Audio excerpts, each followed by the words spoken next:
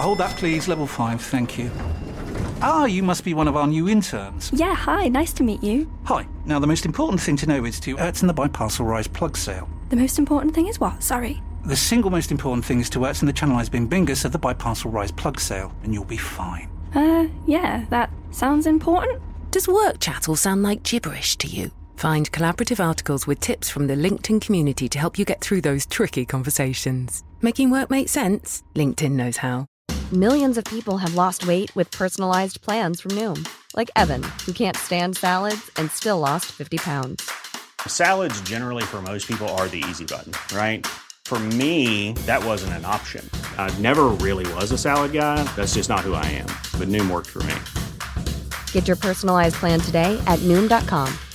Real Noom user compensated to provide their story. In 4 weeks, the typical Noom user can expect to lose 1 to 2 pounds per week. Individual results may vary. Outspoken with White and Jordan. 100% engagement. It's a total disrespect. Download, stand well back, listen. Jim White and Simon Jordan. I don't see that view. Outspoken with White and Jordan. From the world's biggest sports radio station, Talk Sport.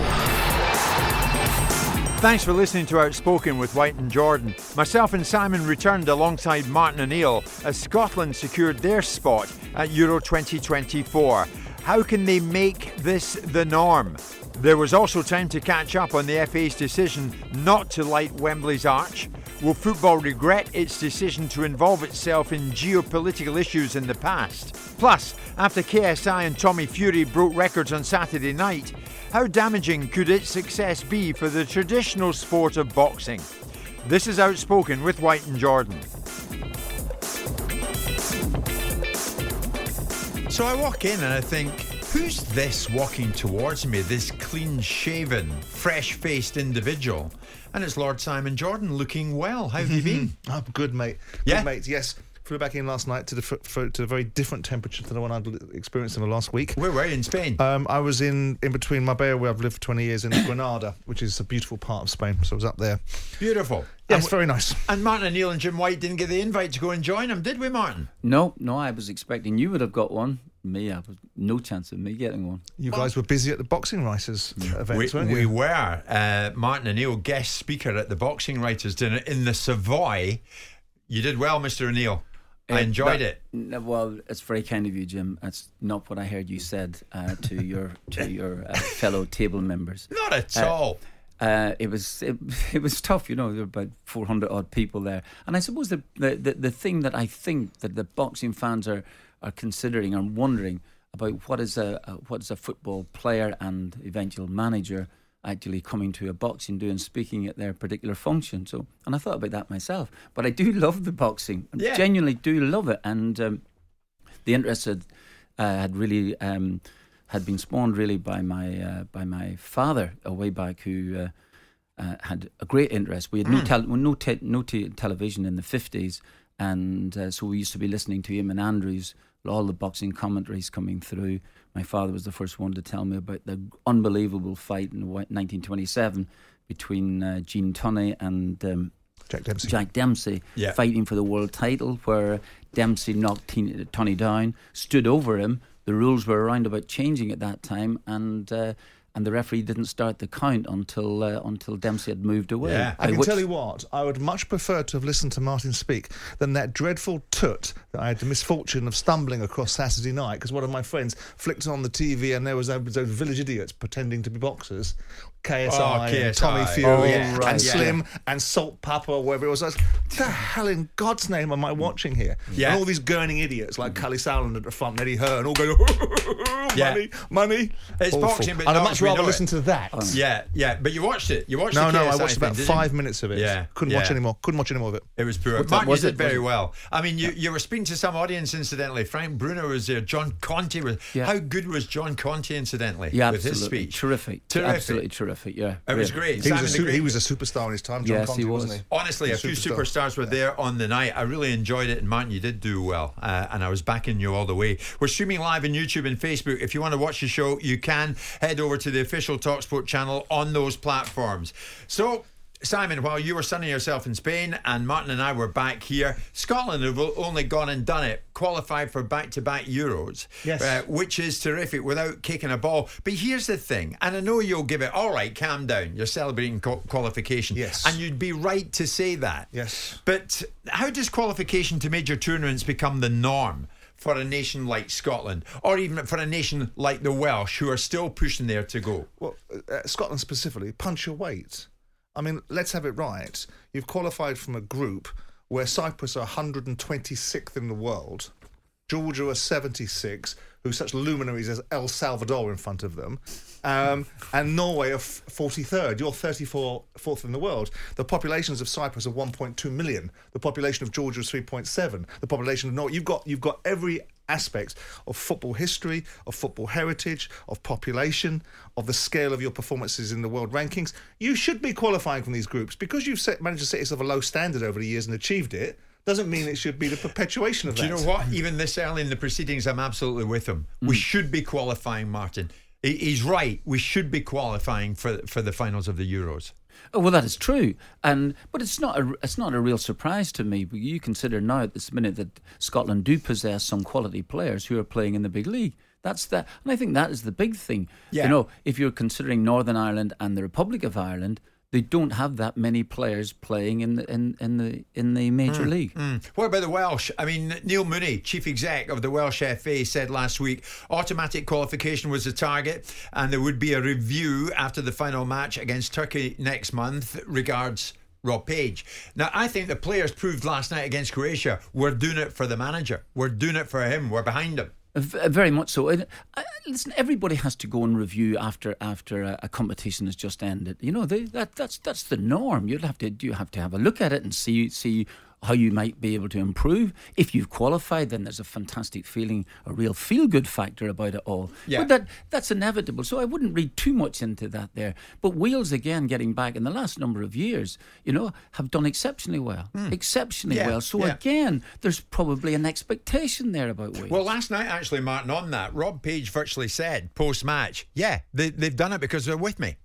Action speaks louder than words, and that's it. We don't need it. I'm sick and tired. I keep coming on. I'm to talk about my future, and let's just talk about the lads and the performances. Young JJ's played like he's, you know, a 30-year-old experienced professional against the best midfield in world football. Incredible. I'm so proud of them. Like I said, it's I get emotional at times because I'm just proud of them, and they deserve all the plaudits they're going to get tonight. Now, Martin, that comes amidst reports that Roy Keane was wanted by the Welsh FA to become their new manager in the summer. I mean, can you read anything into that? Could you see that?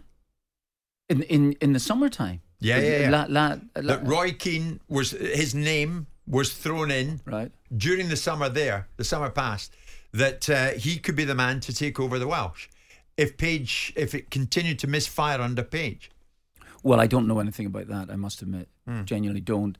I suppose you're looking at the wider question, perhaps maybe would Roy go back into management? Again, I haven't spoken to him for some time on that subject. We went to a function in or a football game, a charity football game for Stilian Petrov in Sofia, but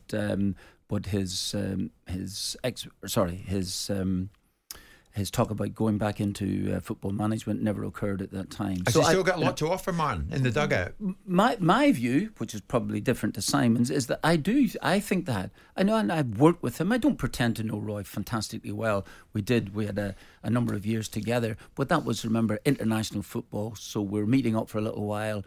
And then disappearing for quite some considerable time. Then we would meet up in the Midlands for meetings and things like this here. But overall, I definitely felt that he had something to offer.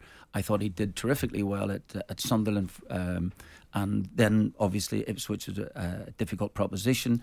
But I felt that he did have something there to go back. You think that Simon, he's still got something to offer in the dugout? I don't know. I mean, I'm a Roy Keane admirer in lots of ways. I'm not entirely sure, present company excluded, that I appreciate the company that he keeps.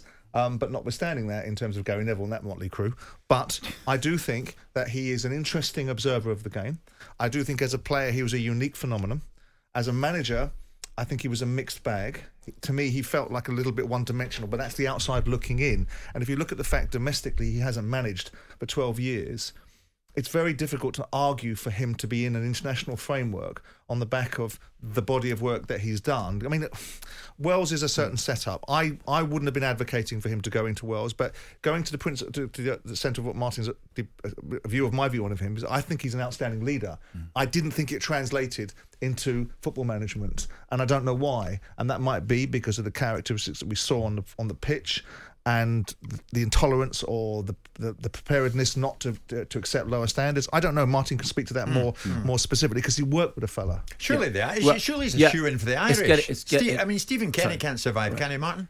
Just getting back to the point about Roy for a second or two. He did have exacting standards, no question about it. There's nothing wrong with that. I think that is part of his makeup, as part of the drive, part of the determination about himself, and obviously a massive leader on the football pitch. No question about it. He drove that Manchester United side on for years and years. Absolutely. I mean, they had great players playing on their side, but would they have achieved all of that there? Without the combination of a phenomenal manager and a phenomenal captain? I'm not so sure.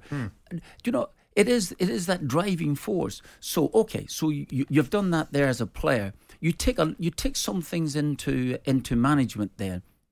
Roy Keane adapted. He definitely adapted in management. It wasn't a charge, a bullet a gate every single minute, And sometimes you do get these reputations, and they're hard to shift.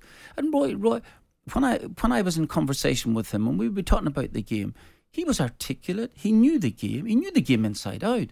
And this idea, we did have the occasional laugh about the new sentences, the new phrases that were coming into the game. The high press, the low block, all that type of stuff. Right. So why do you keep saying right, Jim? Are you waiting for something else to be said there? I'm going to push you on this situation with Ireland. Ireland second bottom from Group B, 1 win from 6, 5 defeats. Stephen Kenny on the brink. If he's not, he should be. Roy Keane, surely a shoe-in, is he not? I think that he would be in consideration for the job if it were to come around. I think in terms of the results of the Republic of Ireland have been, I have to say this, really poor. And this is coming from a manager who managed the side. Why do you think he should be considered, Martin? Because you like him? Because you've worked with him? No, what is it about him that you say, after 12 years of not domestically managing, not being hugely successful in dugouts alongside other people, present company accepted. What is it besides that makes you think, I tell you what, here's the guy that's going to fix the malaise at Republic of Ireland? I get the argument about Stephen Kenny, and I get your rancor about those situations, but let's have it right. My rancor is definitely there, very, very strong about that. But, here's what I think. The fans would love him, no? Well, this is the whole point. I think that is absolutely right. Now, remember, in Saipan in 2002, he definitely divided opinion in the country. People thought that he should never have walked away. Other people thought that it was the right thing to do because the Republic of Ireland had not planned it properly and that everything should have been a bit more professional. That's gone now. Roy has done that. He's been the assistant manager. He knows these players. He goes to a lot of football matches still, and he knows the players. So now you're talking about management. International management per se is totally and utterly different to club management in the sense that you have worked with the players for 2 or 3 days. This idea that you're going to change the way that players play and the way that you're going to get them to control the ball and pass it. It's an absolute myth. I get that, but it's Roy the man. What? Well, why not? Why not? Why could he not exert that sort of passion that I believe that the Republic of Ireland probably need again? And would he have? So is the sole functionality of a manager to be a rah-rah deliverer at the international level to engender this, tally-ho sort of mentality? That's part of it. That is part of the job. There's no question. It has to be bigger than that, doesn't it? Of course, yeah. I mean, you have to be tactically aware, I think, in the game, absolutely. Yeah. And the most important thing, Simon, I believe, for a manager of a so-called minnow side, in the sense that Republic of Ireland probably shouldn't be, is the ability within those couple of days to get players to get player, yeah, absolutely. First of all, get the message across. 2, do the work with them in terms of set pieces and things that you think you might be able to get some sort of an advantage. And the third, the most important thing, is to get players who are probably playing on a lower level, to believe that they can be. Is he the sort of person that can bring... I mean, he seems to me like an island in his own right. Is he the sort of person that brings people with him? Because I feel, looking at him from the outside in, he's the person that does the polar opposite. Like that standards, we all know that standards need to be upheld sometimes. But sometimes you have to accept what's in front of you and make the very best of it. Mm-hmm. And that means with the players that you're playing with, the circumstances you find yourself in, and you should hold people to account. But for me, going back to the original Genesis, does he bring people with him or does he alienate? Oh, well... I think that the great managers do bring a lot of people with them. He's not a great manager, is he? Wait a minute. Yes, well, just let me finish my point. Cool. All right? Okay. So, but sometimes the great managers in the game, the people who've got the great reputations, haven't brought everybody with them. Like Clough. Absolutely right. They don't bring everybody with them. Sometimes those people go by the wayside because they either don't go into this message, as it were, or whatever you're trying to So does Roy bring people with him as a person? I think Roy brings people with him. So Roy would be the right man for the job if Kenny goes? I think that he would have... let me put it this way. Having worked with him here, if somebody asked me would I be in the voting system, absolutely. There are a couple of other candidates as well too who might have a go. We're not wishing any ill will on Stephen Kenny. The fact of the matter is he hasn't delivered. Would Roy Keane get the job if Roy was offered it? Would Roy Keane take it? Maybe. Would Martin O'Neill take it again if he was offered it? Well, first of all, I won't be offered the job for a start. And, why?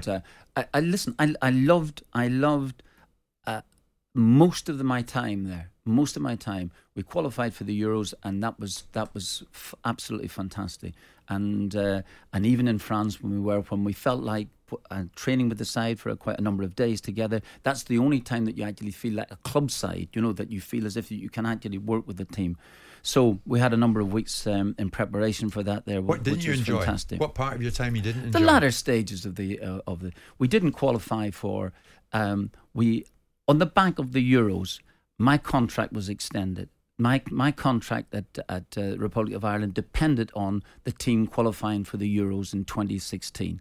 So as a consequence of us qualifying for it, my contract with it, which I was delighted to take, was automatic. I'm not saying that I wouldn't have got one, probably wouldn't have done, but my contract was dependent on that there, as you're in the results business, so you have to get some results. So then we're in the World Cup qualifying. We're 4 seeds in a group. We've finished second, and we are in the playoffs against... we beat Wales, in fact, to get into the playoffs. So we're playing against Denmark. We've drawn the first game in Copenhagen, 0-0. Expectation very, very high. We're a goal in front. Must say, Eriksson was absolutely fantastic that evening. We concede 2 goals a minute before half-time. We're 2-1 down. And so make some changes in the second half, and we're well and truly beaten in the game, 5-1, well beaten. But it was actually in a playoff to get to the World Cup. It was considered by the Irish press as a complete disaster. In fact, I was actually asked, was this a sackable offence after on the immediate aftermath of the playoff match, and therefore, and as a consequence, then the following we played in that competition called the Nations League, which is nobody knew the rules of that at the time, and I'm not even sure they know the rules now. No. But not to realise that you could still make it to the Euros even if you didn't win a game for a number of matches. In fact, Stephen Kenny's first game in charge was actually in a semi-final playoff game. So so it's like a free pass for him. So from that viewpoint, that was disappointing. But overall, really, really fantastic. Loved it. Loved working with the players. And this idea that somebody just galvanises a side and gets them to play for their country, most players, the vast majority of players do actually want to play for the country of their birth. That's really as simple as this. But you say, Martin, if you don't have the Irish media with you, you don't get the job. And you it doesn't help. And you wouldn't have the Irish media with you. I certainly didn't have the Irish media with me. Because they're against you. No question about that. They're okay. Listen, wait a minute. I'm not entirely blameless in this here. You know, I think they thought that I was rather arrogant. You know, and as Brian Clough once said to me, "Son, you're very arrogant with nothing to be arrogant about." So I think there is something in that. But overall, the results that we had would suggest, that we had done pretty well. The Republic of Ireland, in their history, have qualified for 6 competitions, 3 World Cups, 3 European Championships. That's it. Yeah. At the end of the day. Yeah. And I at least I qualified for one of them. Did you have a better pool of talent than Kenny's got? Well, I think that's a debatable point. At the end of the day, we didn't have that many players. Seamus Coleman was probably the one that was playing every single week in the Premier League. We didn't have a lot of Premier League players playing, but the players improved, and I am eternally grateful for the effort that they put in. And some of the younger players like Robbie Brady and Jeff Hendry, no question that they got moves into the bigger leagues because of what they did for the Republic of Ireland rather than what they were doing at club level. But they were terrific for me. And Robbie Brady was his goal against Italy for us to get into the last 16 of the Euros was just fantastic. Anyway, listen, I seem as if I'm wandering on here. If I'm back to the business of results, you've got to win football matches. I don't care what league you're in, what you're doing, you've got to win. Yeah. And if you're not winning football games, you're going to be under pressure. The Republic of Ireland would have been expecting to have done better than picking up 3 points from the I know you've got got nothing against him, but should it be time up for Stephen Kenny? I don't know. It's time up. That's not a decision for me. No, but Martin, you're a Republic of Ireland fan as well. Here's my point. I think that Stephen underestimated the job that you have to do at international football. I think he underestimated. I think he thought he had this idea, plan about we're going to change the way that the Republic of Ireland play. As if every single time that we got the ball, myself and Roy Keane asked them to boot it up the pitch for about 100 yards. 100% engagement. Outspoken with White and Jordan.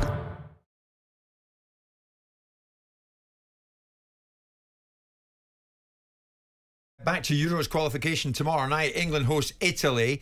That's a proper match, isn't it? It puts Friday night, England-Australia, very much in the background. Paint and watching it dry springs to mind. But the captain on the night, Jordan Henderson, being booed by a section of the fans when he was substituted on the hour mark. What do we make of that? What did Gareth Southgate make of that? I really don't understand it. He's a player who, I think, 79 caps now for England. His commitment and what he's delivered for England is exceptional.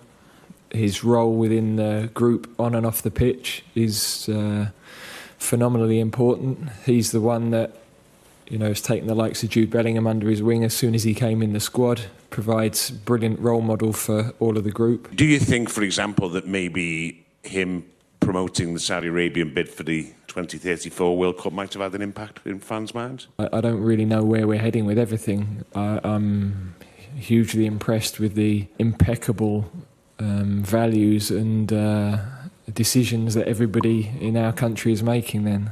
Clearly, I don't understand it. I know what's created it and I know why it's happened, but it defies logic to me that you would give a player who's playing and putting his heart and soul into playing for England, why boo him? How is that going to help him or help the team? So Gareth is saying on one hand, I know where it's coming from and I know why it's happening, but it baffles me. I mean, what is he saying there, Simon? Well, he's saying that people don't necessarily agree with the principles of a hypocrite. Somebody that evaluates and espouses the world of what their view is and how they're supporting a particular community, and then completely compromises that by taking the path of least resistance, the one that suits them best. So that's why they're booing him. And then making him England captain. Your reward for having double standards, your reward for being a hypocrite, your reward for being in a substandard league is to be England captain. You have to understand, Gareth, you opened this door. You opened this door for sports stars like the England footballers to constantly be asked to opine on things, to tell the world of what their view on is. Now you want to close it. You wanted to close it 3 or 4 months ago when you talked about it, the idea of people, well, we're just footballers, not politicians. Well, rewind it 7, 8, 9, 10 months when you were lecturing the world about how you thought the world should be looking at certain things. The challenge is, of course, always the ever-moving argument about what sport should be and how it should be leveraged. I don't want to see an England player booed. But we can't have it both ways. We can't say 2 years ago, the one thing missing from football during COVID is the fans. And then when the fans come back in and start voicing their opinion, say, well, I don't know what you're on about because you're not entitled to an opinion. They don't appreciate it. They don't appreciate. And he's right to say, because we say it here, we haven't cracked it in this country. When we went over to Qatar, the first thing I said was, whilst I don't agree with the principle of their society evolves at the pace that it does. Who are we to lecture the rest of the world? Well, we make a bleeding good job of it, including the England captain he put on the pitch. So what do you expect? You expect people to say, that's fine, go on, and he embodies all the values that we want. He represents a community, goes out on a limb to say that he represents it. Any skin in the game, son? No. Qatar, you take a yellow card. Oh, no, we're not taking any skin in the game. It's nonsense, and that's why people don't want it. That's why people are not having it. Do I think it's admirable to boo somebody? No. But do I understand why they've done it? Well, of course I do. You get it. You get it, Martin. Exactly. Simon has just explained it. That is absolutely correct. As a manager, you're going into press conferences and you want to try and protect the player. Of course you do. But when you're meeting a situation like this here, it was almost inevitable that he was going to get booed because of all the points that Simon has just made. And therefore, you don't want it to happen, but it's going to happen. And I'm sorry, because there's quite a number of people at a game, you're not going to be able to go out onto the middle of the field and please don't boo the player now that he's been made captain of the side. It was inevitable, and it happened. Would you have been more realistic in your answer than Gareth was there? Wait a minute, hold on. I've done plenty of interviews afterwards where I've, I thought to myself, that didn't go down too well. So, what I'm saying, I could understand what he's trying to do. He's trying to protect the player because the player's been terrific for him in terms of the games that he's played. He's made him captain of the side. But as Simon mentioned, he's exposed him in that sense that he's going to get the criticism. Yeah. But regardless of whether he was captain, he was going to get some sort of criticism anyway for the things that he's been said. This is out of the Martin O'Neill playbook, though. This is a manager looking at the world going, sod it, I'm going to do what I want. And I'm not going to play the game. I'm not going to placate the media or be balancing my thinking. There was no need, besides the fact that Jordan Henderson is when Harry Kane's not playing, he's the captain. And you've decided to make him captain directly after he's moved to a substandard league on the back of comments that he's made, the hypocrisy that people have pulled him up for.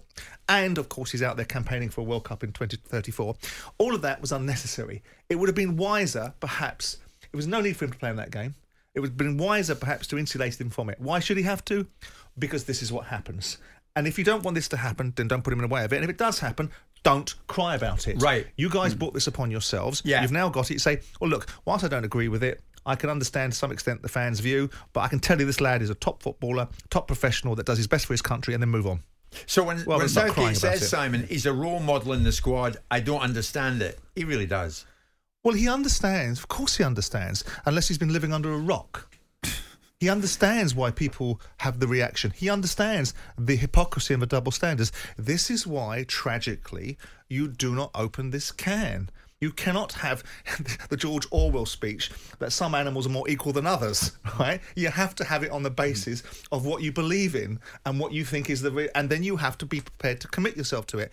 And they don't want to. So people that are looking at it going, well, and there's natural tribalism because people will look at a player that they may not like or think that ultimately shouldn't be in the side, and then they weaponise that too. Yeah. But you can't keep putting professional sportsmen into the world of geopolitics and societal travails and expect them to have the substance that other people might have. Or the only thing I was going to answer, so you were saying to him the best thing for him was to pull him out of that particular game. But let's say coming up now on, is it tomorrow evening? Tomorrow evening, he may want to play him in that game against Italy, and therefore he might be subjected to the same sort of criticism again. But Kane will be back on the field. Kane will be the captain. It cannot be the reward for you to be exposing certain values. Be careful what kind of leaders you're producing here. You want men of substance and character, stand by their word. Not, oh yes, he can put his arm around Jude Bellingham. So what? You want people to have the standards of society that ultimately represent the good things, not the fair weather, flaky, what's in it for me mentality. Right. I'm sure he's a decent fella. I'm sure that when he initiated this campaign to be able to raise money for the national health that nobody asked him to do so they could avoid the pay cut that all the players didn't want to have during COVID, and everyone portrayed them as a hero, I'm sure he's wonderful. Not in my book, not with that nonsense, no. Hold that, please. Level 5, thank you. You must be one of our new interns. Yeah, hi, nice to meet you. Hi. Now, the most important thing to know is to in the Biparcel Rise plug sale. The most important thing is what? Sorry. The single most important thing is to in the Channelized Bing Bingus of the Biparcel Rise plug sale, and you'll be fine. Yeah, that sounds important. Does work chat all sound like gibberish to you? Find collaborative articles with tips from the LinkedIn community to help you get through those tricky conversations. Making work make sense? LinkedIn knows how. Imagine the softest sheets you've ever felt. Now, imagine them getting even softer over time. I'm here to tell you about Boll & Branch sheets. In a recent customer survey, 96% replied that Boll & Branch sheets get softer with every wash. They're made from the rarest organic cotton and designed to get softer over time. Try their sheets with a 30-night guarantee, plus 15% off your first order with code BUTTERY. So head to BOLLandbranch.com today. Exclusions apply. See site for details. Too tired to clean your floors after playtime? Forgot to vacuum before your friends bring their little ones over? Let Eufy X10 Pro Omni help. Powerful 8,000 PA suction removes debris, and MopMaster dual mop pads scrub away stubborn stains with ease. Save time and keep your floors cleaner. Want to know more? Go to eufy.com, that's EUFY.com, and discover X10 Pro Omni, the best-in-class all-in-one robot vacuum for only $799. Download, stand well back, listen. Outspoken with White and Jordan. From the world's biggest sports radio station, Talk Sport. Now, row, Simon, as you will be well aware, began last week after the FA failed to light up the Wembley Arch in the colours of the Israel flag after the killing of a host of civilians by Hamas last weekend. And it was lit previously for victims of attacks in France, in Belgium, in Turkey, and in Ukraine, but not on this occasion. So, Simon, where are we with this? After holding itself up as the moral arbiter of social and political issues, was there almost an inevitability that football would eventually walk itself into a moral quandary here? Well, of course. Whilst I was away, I read a brilliant article written by Richard Littlejohn about this particular subject matter and about the challenges that are had with sport dipping its toe in, choosing its causes, working out what it thinks is important, how little skin does it have to put in the game.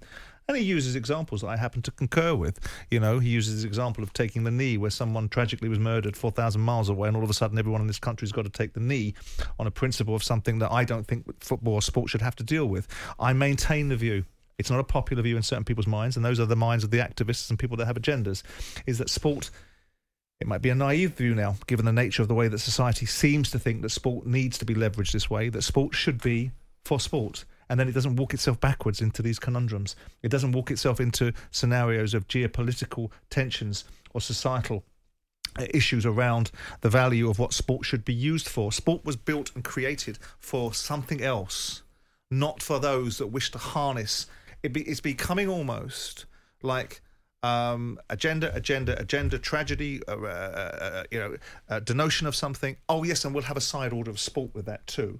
And I feel quite strongly, I know people use the example, oh, well, hang on a second, you're before the poppy. Poppy's a very different animal. Poppy was something about the liberation of everybody, the freedom of the oppression around the world, irrespective of ethnicity, culture, creed, sexual persuasion, whatever.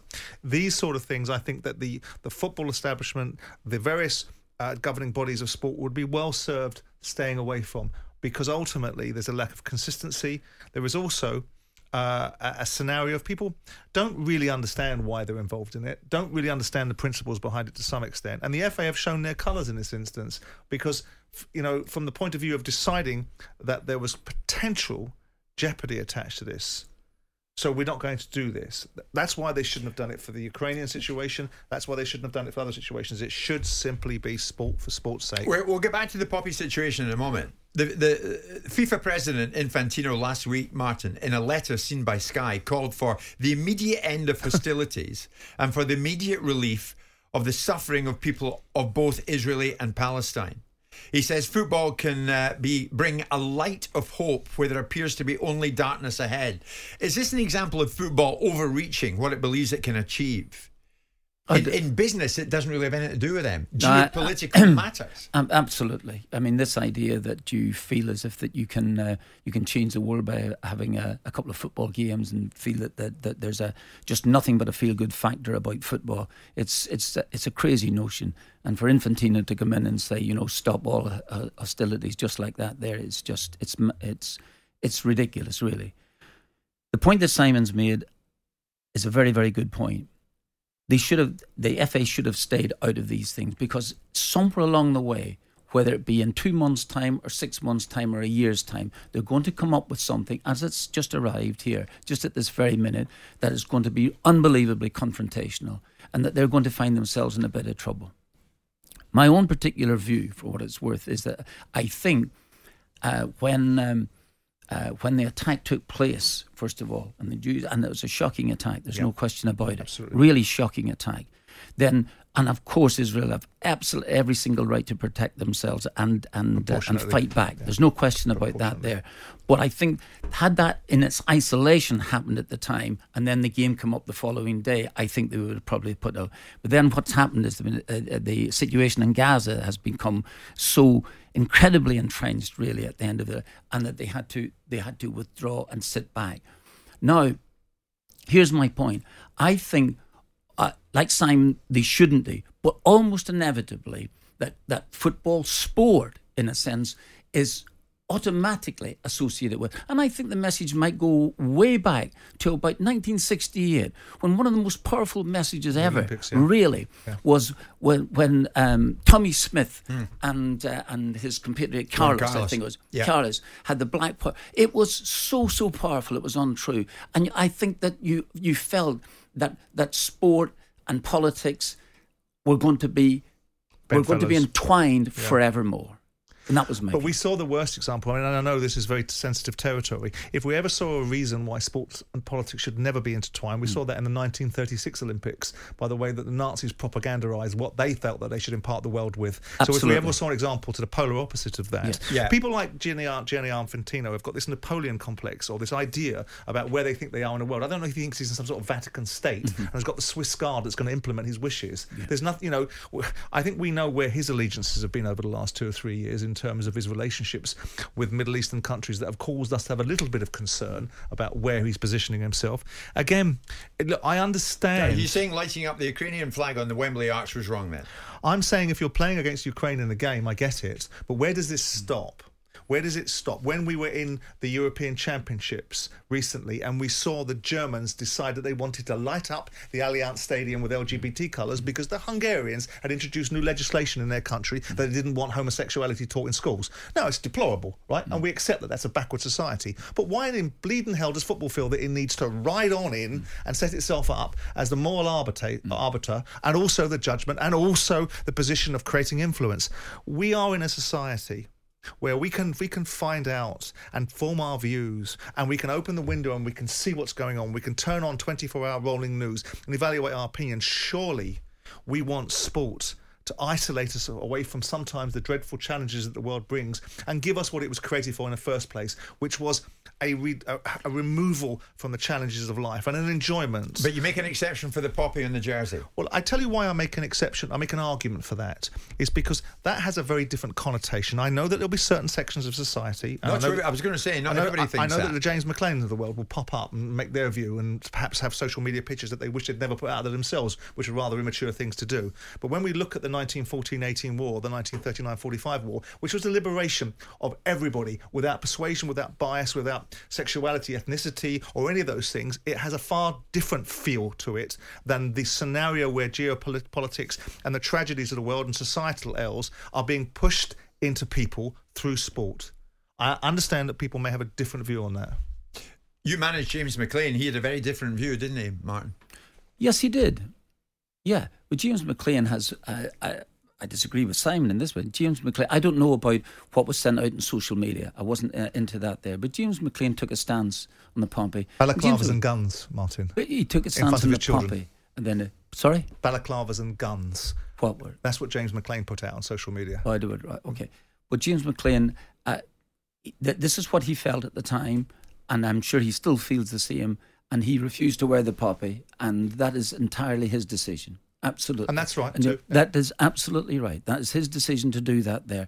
And James McLean, as a person that I know, McLean realised that he was going to take an awful lot of abuse, not only from away fans after that there, but from home fans and things that you see here, and yet he was prepared to do that. James McLean, as a person, has more courage in his little finger than I have in my whole body, believe it or not, honestly. And he took the stance and knowing what was going to happen in the future, and it did. And something that I'm not so sure whether I would have been brave enough to have taken a stance. The FA, I mean, talking to Martin's point earlier on about the point that the FA walked themselves backwards into problems. I mean, this is an organisation that latched upon BLM 3 years ago. Latched upon it. Now this organisation is running around putting images up of the hang gliders coming in that were the Palestinian or the Hamas coming into Israel, because they've walked themselves into that backwards because they don't know what they're doing, and they've got a chief executive the other day that felt it was important before the Women's World Cup final to discuss the fact that the potential of the next England manager would be Serena Wegman. 100% engagement. Outspoken with White and Jordan. What we're doing at this stage in the proceedings is just taking a look back at that fight at the weekend. KSI, YouTuber, against Tommy Fury of, yes, the Fury boxing family. Spencer Oliver joins Mark, myself and Simon this lunchtime. Spence, good afternoon to you. Andy Townsend on Breakfast this morning were saying, what an absolute joke of an event. I was one of the idiots that paid 20 quid for it. They've got gloves on, but it certainly isn't boxing. Even after the fight, we had a corrected judge's scorecard. One of the judges gave it a draw. They added up again. It was 57-56. It was then a unanimous decision, and it went in Fury's favour. What do you make of it? And what do you make of the fact that, like it or not, Live and Talk Sport, it had a live stream audience of 2.4 million? I know, insane. The numbers were absolutely insane. Shows your appetite for it. But look, we've got to understand that there's a home for this, right? You got your professional boxing, and you've got this. This is white collar boxing at its best. If I'm totally honest, it's great entertainment. I think the build up's great. Sometimes they go too far with what they're doing, but I understand it because it's all about the numbers with them. It's all about numbers, clickbait, etc., etc. So they get carried away sometimes with the build up, but that's the world that they live in. But as an event, it was great. You know, I think the event was great. The two main events were not so great. I mean, at the end of the day, Sammy, you cannot argue with that 2.4 million. Yeah. I mean, I stumbled on past it as I was going to the toilet. I wish I'd stayed in the toilet and watched it. But I actually watched it with some friends of mine's sons. Did you pay for it? No. Be honest, Simon. I didn't. Absolutely not. In the same way that I wouldn't watch Conor Bennett at this moment in time because it looks like you paid for it, didn't I didn't. I most certainly didn't. It's a pirate sequel, actually. But I watch these young lads, these 19, 20-year-olds, and they're absolutely all over it. And they look at these KSIs of the world. Even my daughter, who's 16, likes KSI, and I'm watching it going, I see nothing in it. I see the commercials. I understand that it's a different space. I understand, but what I don't like is the Tommy Furies of the world crossing over from the boxing world. That's the part. They want to fight amongst themselves. They want to knock themselves to Palookaville. Fill their boots, right? When you start hearing Jake Paul going, I'm going to go in against Canelo Alvarez, it starts to make me feel this is ridiculous. But when you see the auditorium, you see Calasal and Gerland and his brother sitting next to him, and Chris Eubank Jr. sitting there, and the boxing world looking at it because they see a pound note in it. It is what it is. But for me, as a person that enjoys boxing and enjoys the sport of boxing and really values the authenticity of it, this is WWE. Yeah. I think the problem we've got, the boxing purists are upset about it boxing's the umbrella of what they're doing here. It is a big event. They have cages to start, and The boxing they've viewers are upset, reinvented Spencer, because themselves. there's a new kid in the block, and it's them. Absolutely, yeah. Well, listen, it's not like they're taking over, but must understand that. Might Like I be, say, aren't they? No, they're not taking over. There's a home for this. It's something totally different. You know, if you The numbers if you suggest love your they boxing, are. yeah, because that's the younger generation. That's what I'm saying. The younger generation, the YouTubers, that they all grow up. They all grow up like my kids did. I'm sure yours did as well, Simon. They don't grow up watching TV. They don't watch EastEnders and Coronation Street, etc.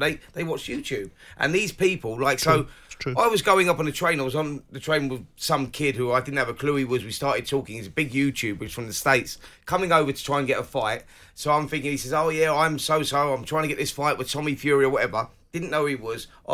Sent my daughter a picture. She's like, oh my God, who's this guy? How are you getting on the train with him? Like, they are superstars in their own rights. The thing that really burns my backside, metaphorically speaking, yes, as we mentioned toilets, was the idea that these are not guys. Tommy Fury is not the best in class, and these guys are getting paid enormous amounts of money to be very mediocre at what they're doing. And I like to see real talent get rewarded rather than mediocrity being the case. So I watch it, I turn it on, and I see this fat Filipino kid, right, that looks like he should be doing Gangnam Style, right, getting punched around a ring by probably the most hideous man I've ever laid eyes on. He lost 4 stone going into that fight. He lost 4 stone going into that fight, and I think that was the problem. Where he lost the weight, he got punched around by a guy called Slim, who was tall. But here's the thing: KSI, sure, in a very good fitness state himself, trained hard for the fight.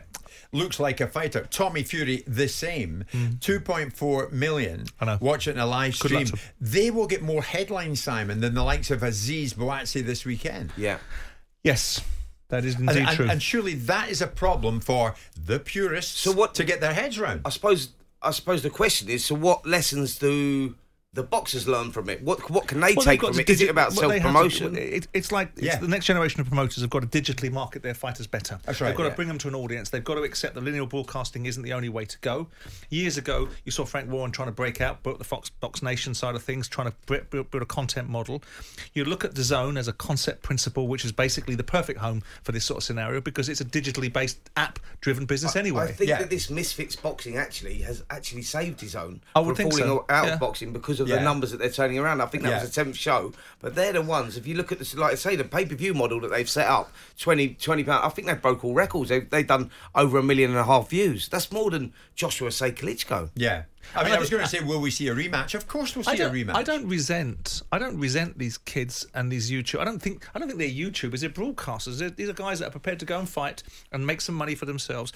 But what I do look at it and go is that it's not what other people are. When I see Canelo being indexed to it, when I see Floyd Mayweather, I'm looking at it going, okay, does everything have to be about rewarding this kind of mediocrity and it all is about the pound note? Of course, I understand the value of money. Christ, I understand the value of money. But I also think, for me personally, looking at boxing, I look at it through the eyes of seeing authenticity and integrity behind it. I look at this and I think, it's WWE. Yeah. I admire Vince McMahon.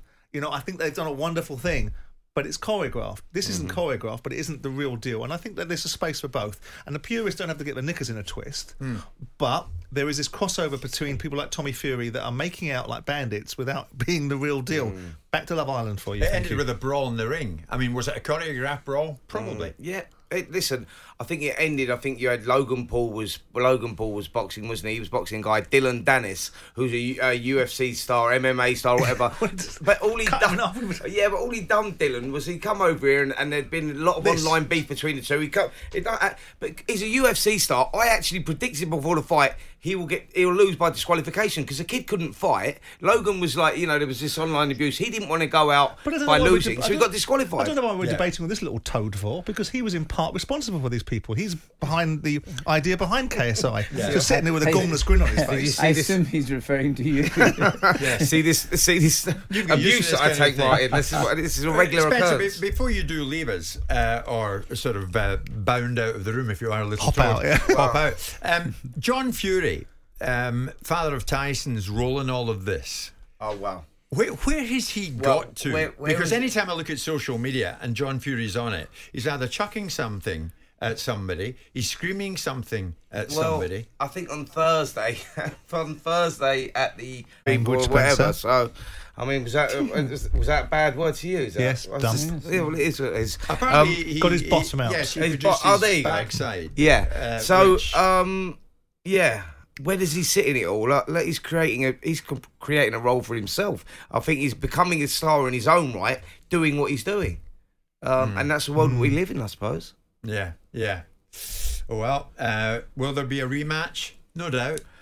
I think that we'll see Jake Paul in with Tommy Fury next. I know Tommy was talking about now wanting to focus back on boxing, but how can you do that, right? When you look at Tommy Fury and you go, is he even British title level at the moment? No. Probably not. And you go, so if you look at that and the money that he'll earn, he'll go in and he'll box Jake Paul and he'll earn the best part of £5 million.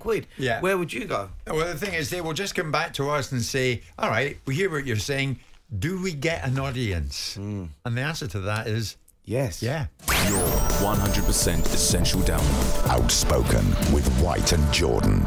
Thanks for listening to Outspoken with White and Jordan. Please leave us a 5-star review wherever you get your podcasts from. We'll be back tomorrow to bring you the best of the show. Too tired to clean your floors after playtime? Forgot to vacuum before your friends bring their little ones over? Let Eufy X10 Pro Omni help. Powerful 8,000 PA suction removes debris, and MopMaster dual mop pads scrub away stubborn stains with ease. Save time and keep your floors cleaner. Want to know more? Go to eufy.com, that's EUFY.com, and discover X10 Pro Omni, the best-in-class all-in-one robot vacuum for only $799. Tired of ads barging into your favorite news podcasts? Good news. Ad-free listening is available on Amazon Music for all the music plus top podcasts included with your Prime membership. Stay up to date on everything newsworthy by downloading the Amazon Music app for free or go to amazon.com/news ad free. That's amazon.com/news ad free to catch up on the latest episodes without the ads.